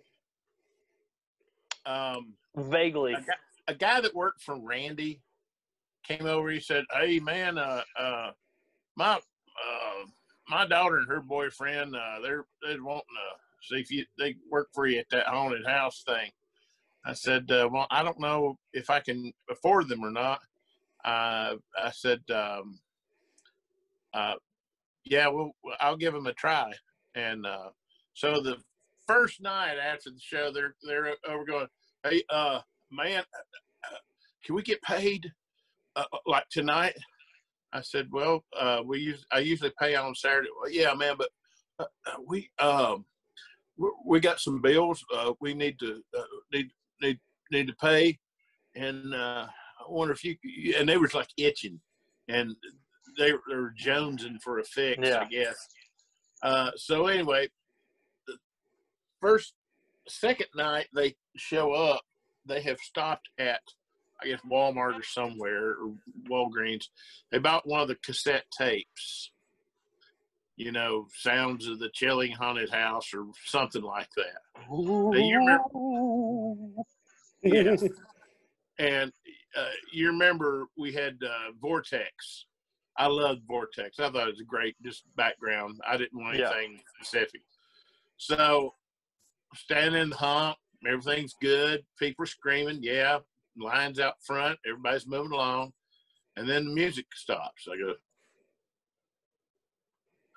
and then sounds of the chilling haunted house starts. I said, fuck. So I go back. I go back through the master control, and I take it out of the CD player. I said cassette. It was a CD, and I put the other thing back in, and just then the Scratchy comes up, and he goes, "What'd you check that out for, man? That was cool. That other stuff, man, that's weirding me out." I said, "Oxygen weirds you out. Don't change the music. Don't change the music. I picked this music specifically." So I'll tell you a couple of quick stories. We had a guy, our first year we were in the Johnson City Mall. The second year we were in Piney Flats. And at Piney Flats, before we opened, we got a call from a guy in Kingsport. His name was Steve. Steve goes, "Hey, man, you the ones got the haunted house going?" I said, "Yes, sir." "Do you need people to be like ghosts and stuff?" I said, "Yes, we will." He goes, "'cause I think I'd be real good at it." I said, "Okay, do you have any experience?" He said, "No, but I was in a play one time, and I carried a really big axe, and I've still got it." Okay. He said, "Could I come over and audition or something?" I said, "Yeah, come on over." So I thought, well, he goes, "Listen, I'm on some antidepressants. Should I stay on those for this?" I said, "Yeah, I think that's good." He goes, "Should I bring that axe?" I said, "No, we have axes. We're good. We're good for axes." So he shows up, and I don't know what to expect. And this guy's about 6'4". He's got long black hair parted in the middle. He's pasty white. I mean, he looked great. And he ended up being one of the best actors we had. Yep. But I couldn't put him in a scene because it'd be like, "Boo." I mean, he talked like that. And that's, so what I did, I put him in the line, just creeping people out. I said, just talk to people. And just be yourself. Just be yourself. Which turned out to be a mistake as well, because himself said some really weird things from time to time. And my mom was working the ticket booth, and he'd go over and talk to my mom. And she loved talking to us. She got a kick out of him. And he came up to me one time. He said, "Did you see them two little gay boys that come through there? They screaming like girls." I said, "No, I missed that." He goes, "I think one of them went to the bathroom in his pants." I said, "Really?" And every night it would be some sort of story like that. So you never know when you're going. I always give everybody the benefit of a doubt. Yeah. I tell you what, I'm at a Wendy's in Hendersonville, and I'm ordering my food, and out of the corner of my eye, I see this tall 7-foot lurch-looking son of a bitch hunkered down under the vent of the fryer, and I was like, "Who is that?" And this lady goes, who? Jordan? I go, yes, I need to speak with Jordan, please. So this 7-foot dude just walks up to me at the register, and he looks down and was like, yeah. And I remember looking up like, hey, man, do you want to work in a haunted house and get paid? He's like, I guess. I got to ask my parents. I was like, how old are you? 16. I was like, Jesus, he wore like a 15 shoe. The biggest kid I've ever seen. His dad was even bigger than he was. He was gigantic. And the worst part about Jordan, the only thing that just ruined it is when he would try to speak as a character, it came out British. He was always British. I remember one night. I was like, oh no. I remember one night I walked into the scene and I was like, Jordan, everything you're doing is great except your accent. He goes, what accent? That one.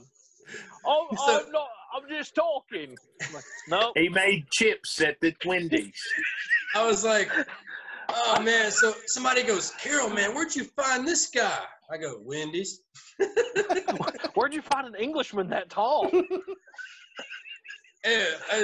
You're right, though. I mean, we had this one guy named Derek, and his family in a station wagon would drop him off. And this kid, I don't know how to explain it, was just different. But that dude would kill any scene you put him in. He macho manned off the cop car, elbow dropped the cop car, and got glass all in his elbow the last night we were open, and just put himself out there 100% all the time, but smelled like an onion. And I mean, but that guy, who did he remind you of? Matt, he reminded me of somebody. We were talking about it, and he actually went on to work at Devil's Dungeon. I'm trying to remember who it was that we said he reminded us of. Was it one of the Klopeks from the Burbs? I think so. I think it was Pinocchio. Where do you think you're going? Was it him? Maybe. I don't remember. We had so many discussions in the Death Yard office about that. But Derek was an individual. He came from Gorehouse. He was one of the ones that came from Gorehouse. But he was a great asset to Death Yard. And actually, Jordan went on to work at Monster Mountain after Death Yard closed. Some people worked at Monster Mountain before. Before or after, I don't remember. Some people just get it. Yeah. My brother-in-law, Frank, I always call him Frankie. Everybody called him Frankie.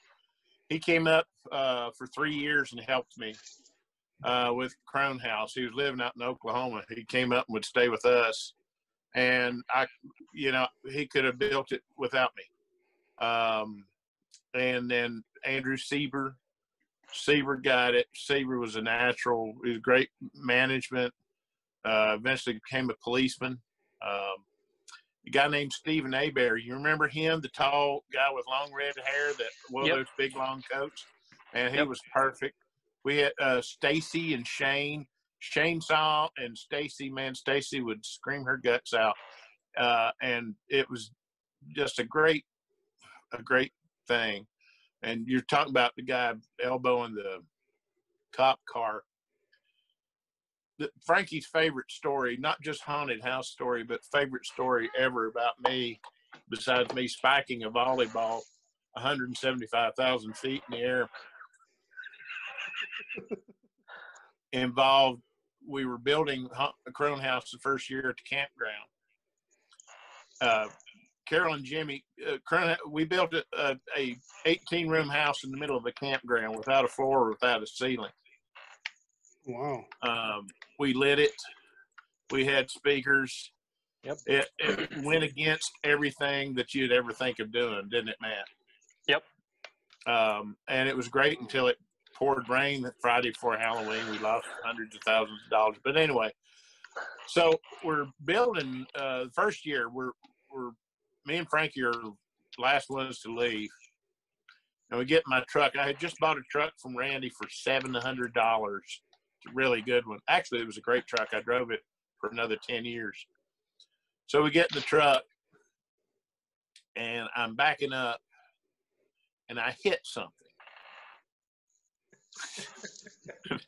I hit the only tree within 1,000 miles of the campground. There was a huge tree 100 feet from the haunted house. And as I'm backing up, I mean, it's not like it's a sapling. This thing's as big around as Rosie O'Donnell. So I slam into this tree, and we both just like that. And we both look back through the rearview mirror, and we both start laughing. I'm not upset because I only paid $700 for the truck. It didn't even hurt the bumper.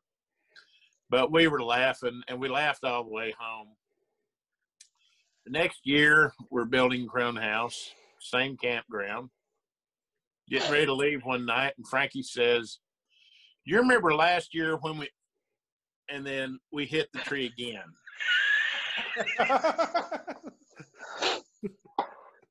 If I never back into that tree again in my life, it'll be too soon. My favorite Frankie story was fixing something in the middle of the show, like corpse something later. Messed up. The corpse later. He's having to fix corpse later, and a group's coming through, and he just goes, "Break-a-later." He just goes, with the screw gun. Yeah, he's fixing the prop, and he hears the group coming. So rather than just hide, he turns around with the drill and goes, "Arr!" Yeah. And it worked. Was it Shane that chased the kid across Volunteer Parkway that night? Yes, and they came out of the Shane Ford. I love Shane Ford. He was one of the best guys we ever had down there. He worked for me for the 2 years we were at the campground. His girlfriend Stacy, they loved Crone House, and Shane loved Michael Myers. Shane also loved Leatherface. And get this, Shane was always late, and I told him every night, I said, "You're going to regret being late some night." Well, Dick Warlock came one Friday night before we opened because he lived over in Kingsport. You know, Dick Warlock played Michael Myers in the second Halloween movie. Also, Richard Dreyfuss' stunt double in Jaws. But really, I didn't know that. He was in the Shark Tank. Dick comes over to see us.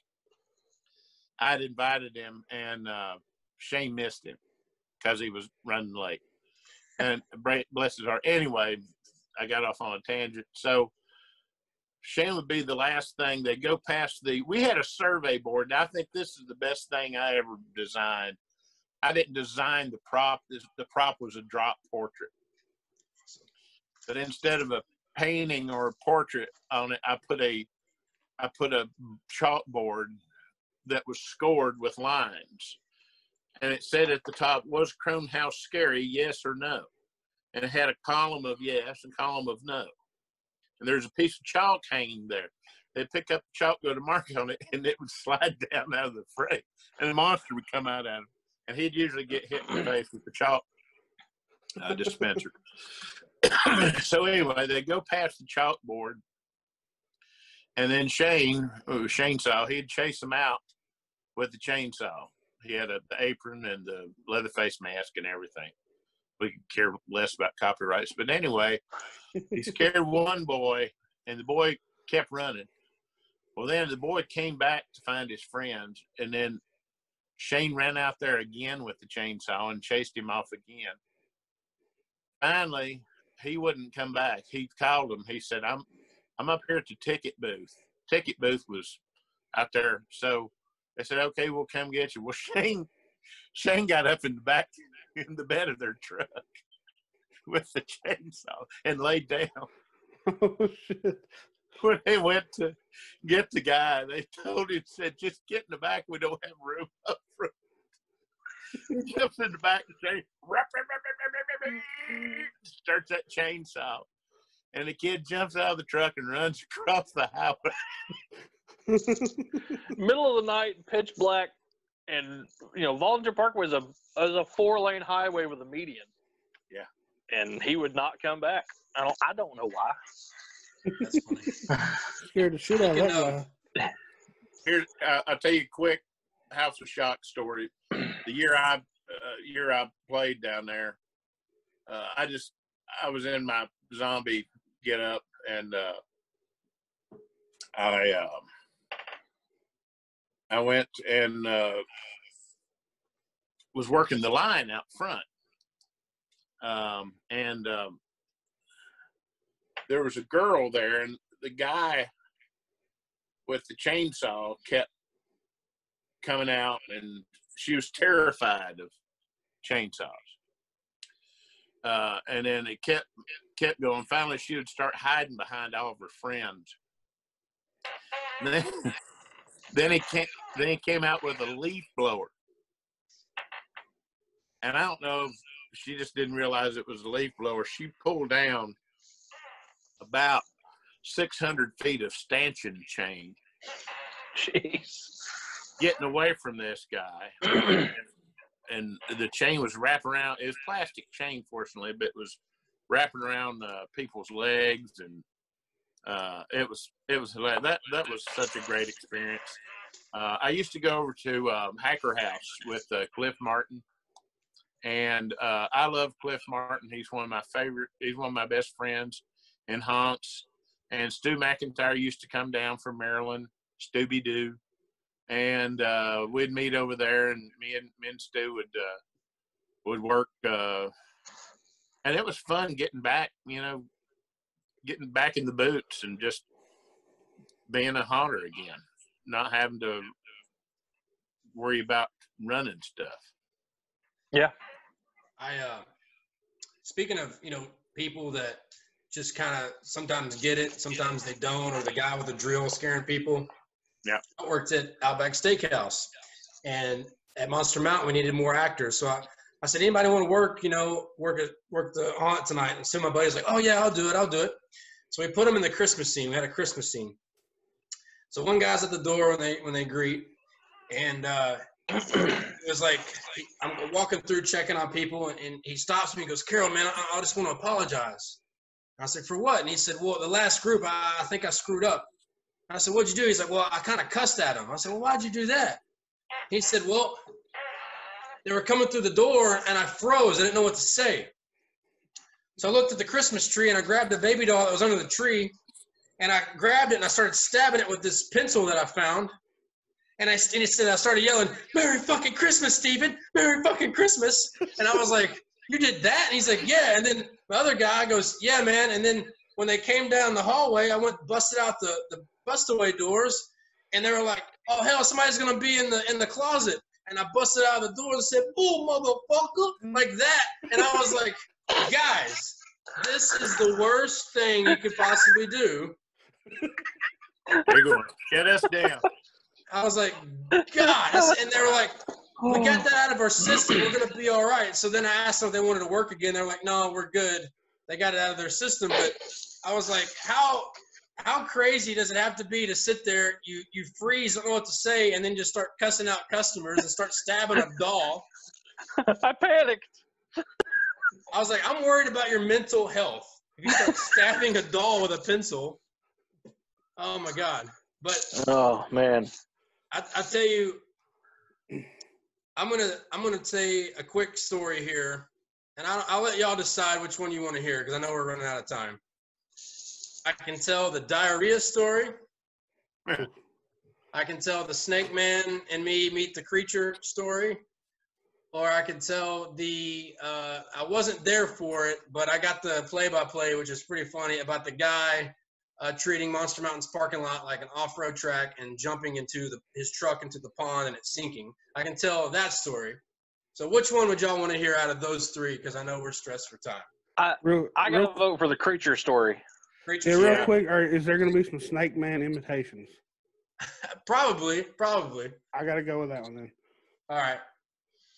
So it's 3 o'clock in the morning. We're up at the mountain in what they used to call the dance room. It's where basically halfway through the show is this big structure that we had stripper poles in and rap music, dance music playing, and people can kind of cut loose, have some fun. So we're in there working on something. I don't even remember. And we're cutting outside because we've been painting and staining. We didn't want the dust to get in there. So we walk outside close to where the burning house was to cut. And it's like I said, it's 3 a.m.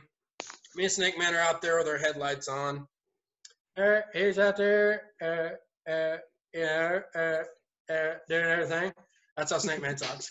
And he's telling me how I need to cut a board, and I'm like, God damn it, Snake, I'm on it. I know what I'm doing. He's like, hey, you stiff motherfucker. You know, we're going back and forth. And I think I said something. I said, Snake Man, I said, what the hell do you know? And it just messing with him. He's like, I know more than you stupid ass. And next thing I know, I hear what sounds like this.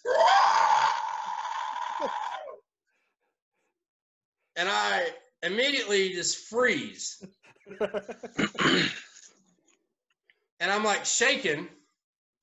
And I look over at Snake Man because I'm like, maybe Snake Man heard that and can like figure out what that meant. And Snake Man is wide-eyed and scared to death. Okay, Snake Man looks like a Hell's Angel, number one. Number two, I've never seen Snake Man, he's just grabs random snakes, just not scared of anything. So when I saw Snake Man was scared, I started to get a little scared. So then the next thing, I'm like, okay, what made that sound? And next thing I know, trees start moving like Jurassic Park back and forth. And it yells this, and it jumps from tree to tree and getting closer to us, breaking branches. This thing it sounds like it's huge, okay? So I'm like, Snake Man, what the fuck is that? He goes, fuck if I know, but I'm about to get the fuck up out of here. And I look at Snake Man, and he runs for his cart, little utility cart. I'm running over to the Snake Man. He can't find the keys. And we keep hearing this thing like screeching and like, it's like it's chasing us. We don't even know, right? We don't even know where this thing is, what it is. We haul ass down the hill. We leave all the lights on, all the power on. We get to he takes me up to my house. I lived across the street. And I said, Snake Man, what the hell was that? He just looks at me and he's like,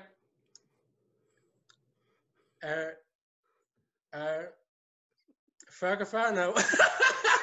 And I just remember going, I don't want to be back up there. And I never heard it again. I never knew what it was or so you never anything. you never found out what that was. Never did. And to this day, like I'll get chill bumps talking about that sound that it made and how big it was, because these trees were just, like I said, like a T-Rex was coming through the woods. In the wood. Now, where was this? At the Monster Mountain you're Monster talking Mountain, about? yeah, right outside of Hendersonville. Wow. To see Snake Man scared was something that like when I saw he was scared, that's when I started to get scared, because, you know, I was sitting there thinking, what could it, like trying to process, what could it be? And somebody said it was probably just a peacock. I said, a peacock? Yeah. Get shit out of here. There's no way that was a peacock, man. Because 15 foot tall. Yeah, I said I never saw the creature. 700-pound peacock. But I heard it, and I saw the trees that it was moving, and this wasn't no peacock. This thing was pissed that we were up there, whatever it was. That was the monster of Monster Mountain.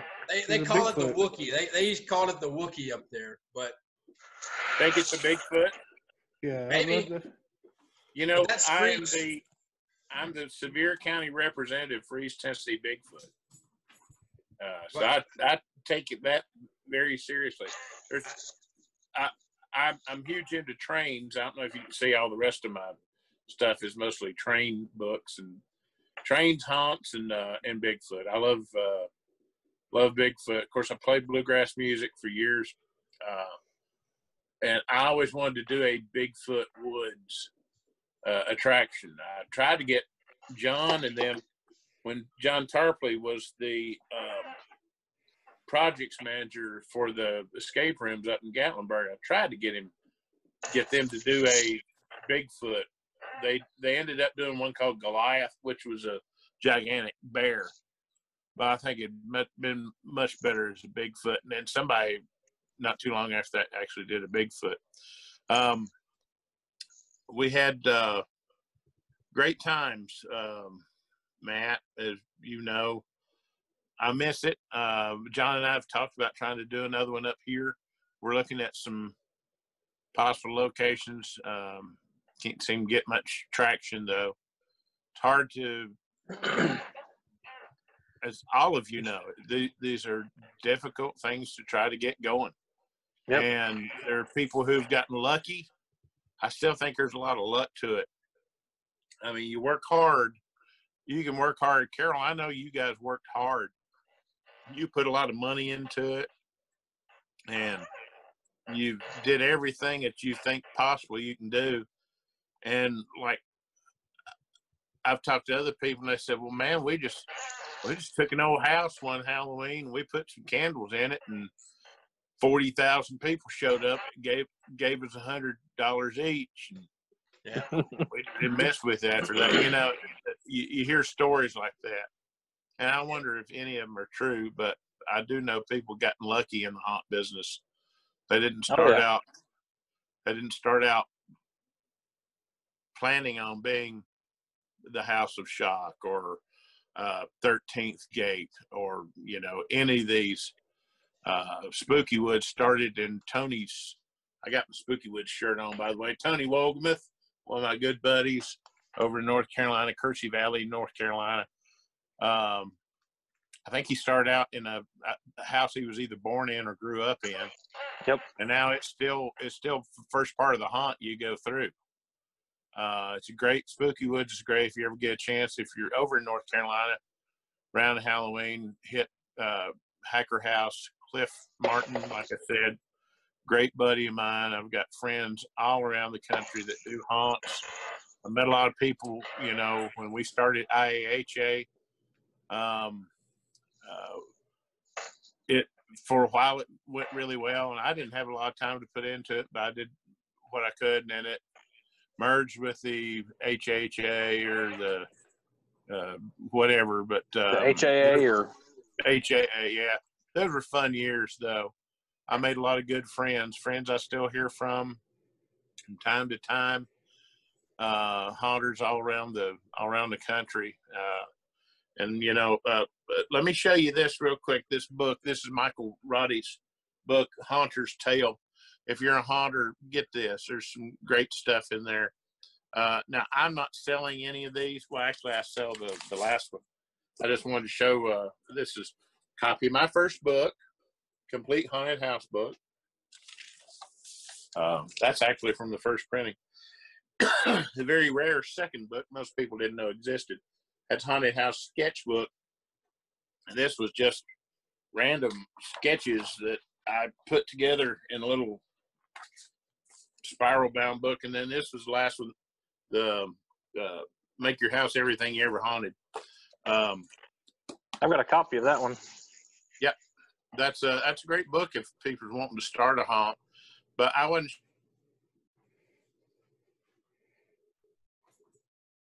helped actually get me started into the haunt business and get to know people. I was sitting on a cruise ship. I worked cruise ships for 27 years. I was sitting on a ship one day. I did that too. I usually save that for my act. Anyway, I was sitting on the ship one day and I thought, man, I miss doing haunted houses. And I thought, you know, I only knew of one book had ever been written on the subject. And that was Phil Morris and Dennis Phillips' book. So I thought, well, I'm going to write a book. And about a year and a half later, I opened the box in Chicago. The first box, I had the printers ship a box up there because it wasn't going to be ready yet. Sending it to the hotel I was staying up there. And when I got to the hotel, checked in, he said, oh, this came for you. And he handed me a box of, there's 25 books in it. And man, I could not wait. That was the first thing I'd ever done like that. Got up to my room, opened it up, pulled out the first, matter of fact, I got the first one laying over there. The first copy of it I kept. And then I took some to the show, Transworld show. And Then Phil Morris and I made a deal, and he took pretty much just about all the first printing. Phil Morris was a wonderful friend. Philip Morris, I call him Phil, but Philip Morris, Morris Costume. He was Ultimate Showman. Met him when I was in the second grade. He did a magic show in my town, that inspired me to become a magician. Years later, I worked for him. I did some shows for him. I performed over at Morris Costumes for the National Costumers Association with Lash LaRue, the bullwhip artist. Lash and I and Tommy Curtin, the juggler, national champion juggler from Bristol, rang the bell. And then I did tours in Louisiana and Texas for him. And he was a real good friend. I miss Phil. Tommy and I went over to see him about a year before he died. Phil had Alzheimer's. And we went over to see him about 6 or 8 months after he was diagnosed. And part of the time, you'd never know anything was wrong. And then all of a sudden, he wouldn't know how to write his name. Or we took him and Amy, his wife, I love Amy, we took them out to eat over at Golden Corral. That's where they wanted to eat. And we went over to the buffet, and we all got our stuff, came back, and me and Amy and Tommy Curtin, the juggler friend, and Phil was nowhere in sight. She got, oh, I hope he hadn't wandered off. So we sat there a little bit, and Phil finally comes up, and he's got a really big plate, and it's completely covered with baked beans. That's all he that's all he got. We went back over to the costume company and sat and talked. And he would talk. He could remember 1945, the Rialto Theater in Flint, Michigan. I was on the show with someone, and he would rattle off these dates and people and times and what they did and everything. And then it would be like a light switch. He didn't know how to spell his name, or he wasn't sure who his wife was or whatever. It was sad, but I'm glad I spent some time with him. We went over, spent a day with him, and I'll miss him. He and I disagreed on Bigfoot, but he was the showman's showman. He was the grandfather of haunted attractions. And I miss Philip Morris. He was one of a kind. I think I only met him once at Trans World, but he seemed, older fella by that time, and just hearing the stories about him, just kind of like you said, like huge innovator of the industry and beyond. And it's kind of cool that you got to know him in that way, because I just hear stories. So that's pretty cool. He started with he and his wife made gorilla suits in their basement, and he was tight as Dick's hat band too. He was cheap as could be.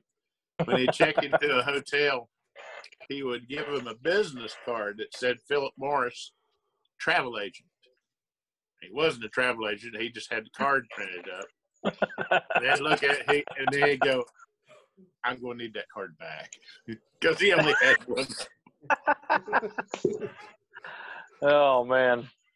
Oh, so I've had a wonderful life in the haunt business. I made some great friends. Matt, I love you like a son I never wanted. I'm very proud of you. My dad tells me the same thing.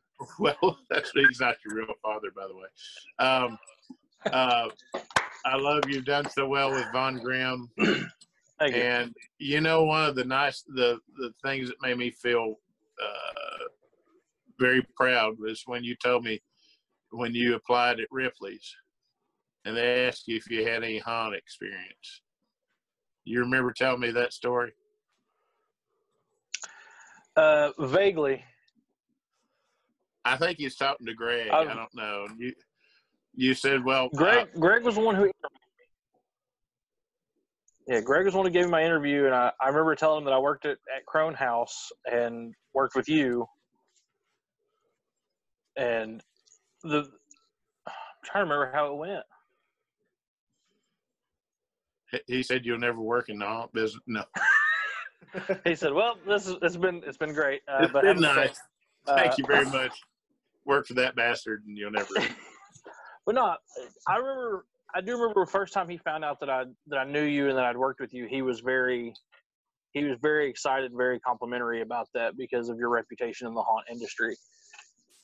And I've had several people that were that way, and it was one of those is like because I didn't know you prior to my time at Crone House. All of that kind of caught me off guard because I was unaware of the reputations you did have. You know, I knew it was like I just knew you as my buddy and a guy I liked and a guy that meant a lot to me and taught me a lot. But then to find out that there were people in the industry that didn't know you and were floored when I told them that I was, you know, had lunch with you at Hardee's on our first date. First date. One thing I want to show off since you know, Matt's done so great. This bad boy. He oh, cool. Yeah, he made this for me. That's Rafe. Rafe. Yeah, I've been blessed in the time I've been in the haunt industry to know people like you, Tim, and Greg Weir. I want to get Greg on the show at some point and chat with him, and to have such a strong friendship with Carroll that I do and now, you know, gotten to know Jimmy over the last couple of years really well, and yeah,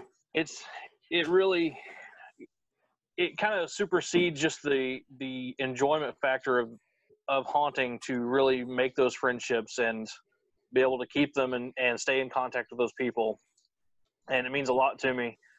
And I'm really glad we were able to do this. And I want to do some more stuff like this and just, you know, swap stories and talk about the industry that we enjoy so much. Oh, yeah. Well, in the haunt business, I've managed to work myself up from nothing to a state of massive debt and zero name recognition. So I'm very happy. No, it's not a job. It's kind of like the what is it, the Army? It's not a job. It's an adventure. It's not a job. It's a way of life almost. It's different. Yeah, it has the friends you make in haunt in the haunt industry. You might not see them for 2 or 3 years, and then you just pick up right where you left off. It's great.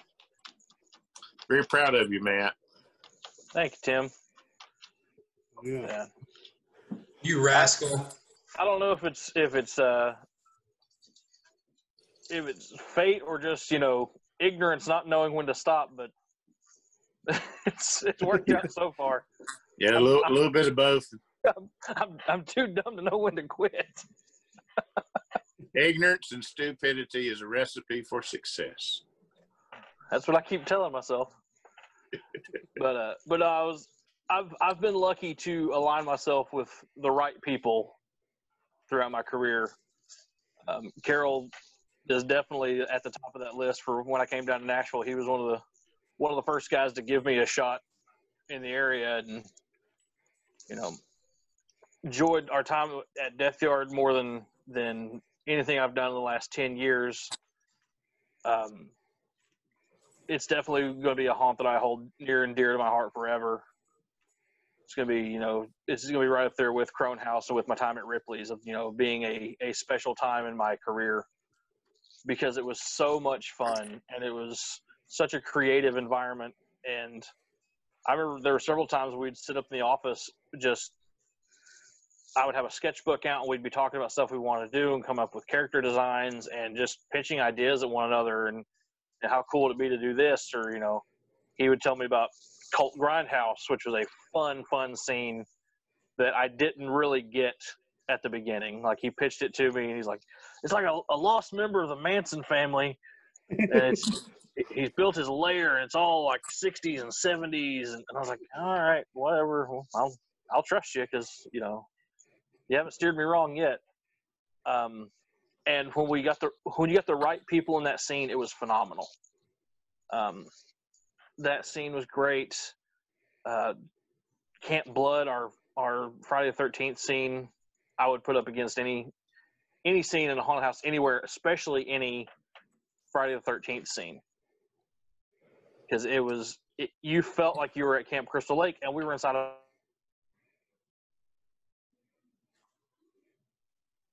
campy smell. We didn't even use scents. It was just really weird. I know that hallway that went to the outside made it feel like you were outside in October. Yeah. But it was a phenomenal time there, and the connections I've made through that to then to get to go be at Nashville Nightmare and enjoy my time there. But the atmosphere we had at Death Yard was something I want to try and recreate when I do have my own show. Do you remember how cool it would be? We'd be there working all day, and just random people would show up and like wanting to help, and then we'd sit there in the office and kick ideas back and forth, and we'd tell some funny stories, make some jokes, go eat, come back. It's like it wasn't a job at all, man. And if you had to leave, you were bummed you had to leave. Yeah.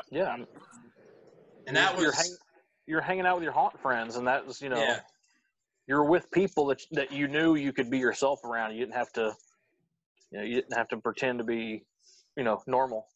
And if you're one of the people that's lucky enough to earn a living from just doing haunting, I think that's amazing. Yeah. And I would still, I turned 60 this year. I would still love to just do haunting, and then the rest of the year play with my trains. Me and Greg are trained. Greg's into model trains as well. Yep. Greg Weir. All right, I got to go. Yeah, Tim, me take too, care. guys. Carroll, it's great seeing you again. Good to see you, sir. Jimmy, it was wonderful to meet you. You too. Matt, that beard's just nasty ass. You need to trim it or do something. Well, I can't go to the barber right now, so. Man, look, my hair flips up like Grandpa Munster. Herman? What little bit I've got left is long and stringy. Wow. You got some Chop Top up there, Matt. Looks like Chop Top.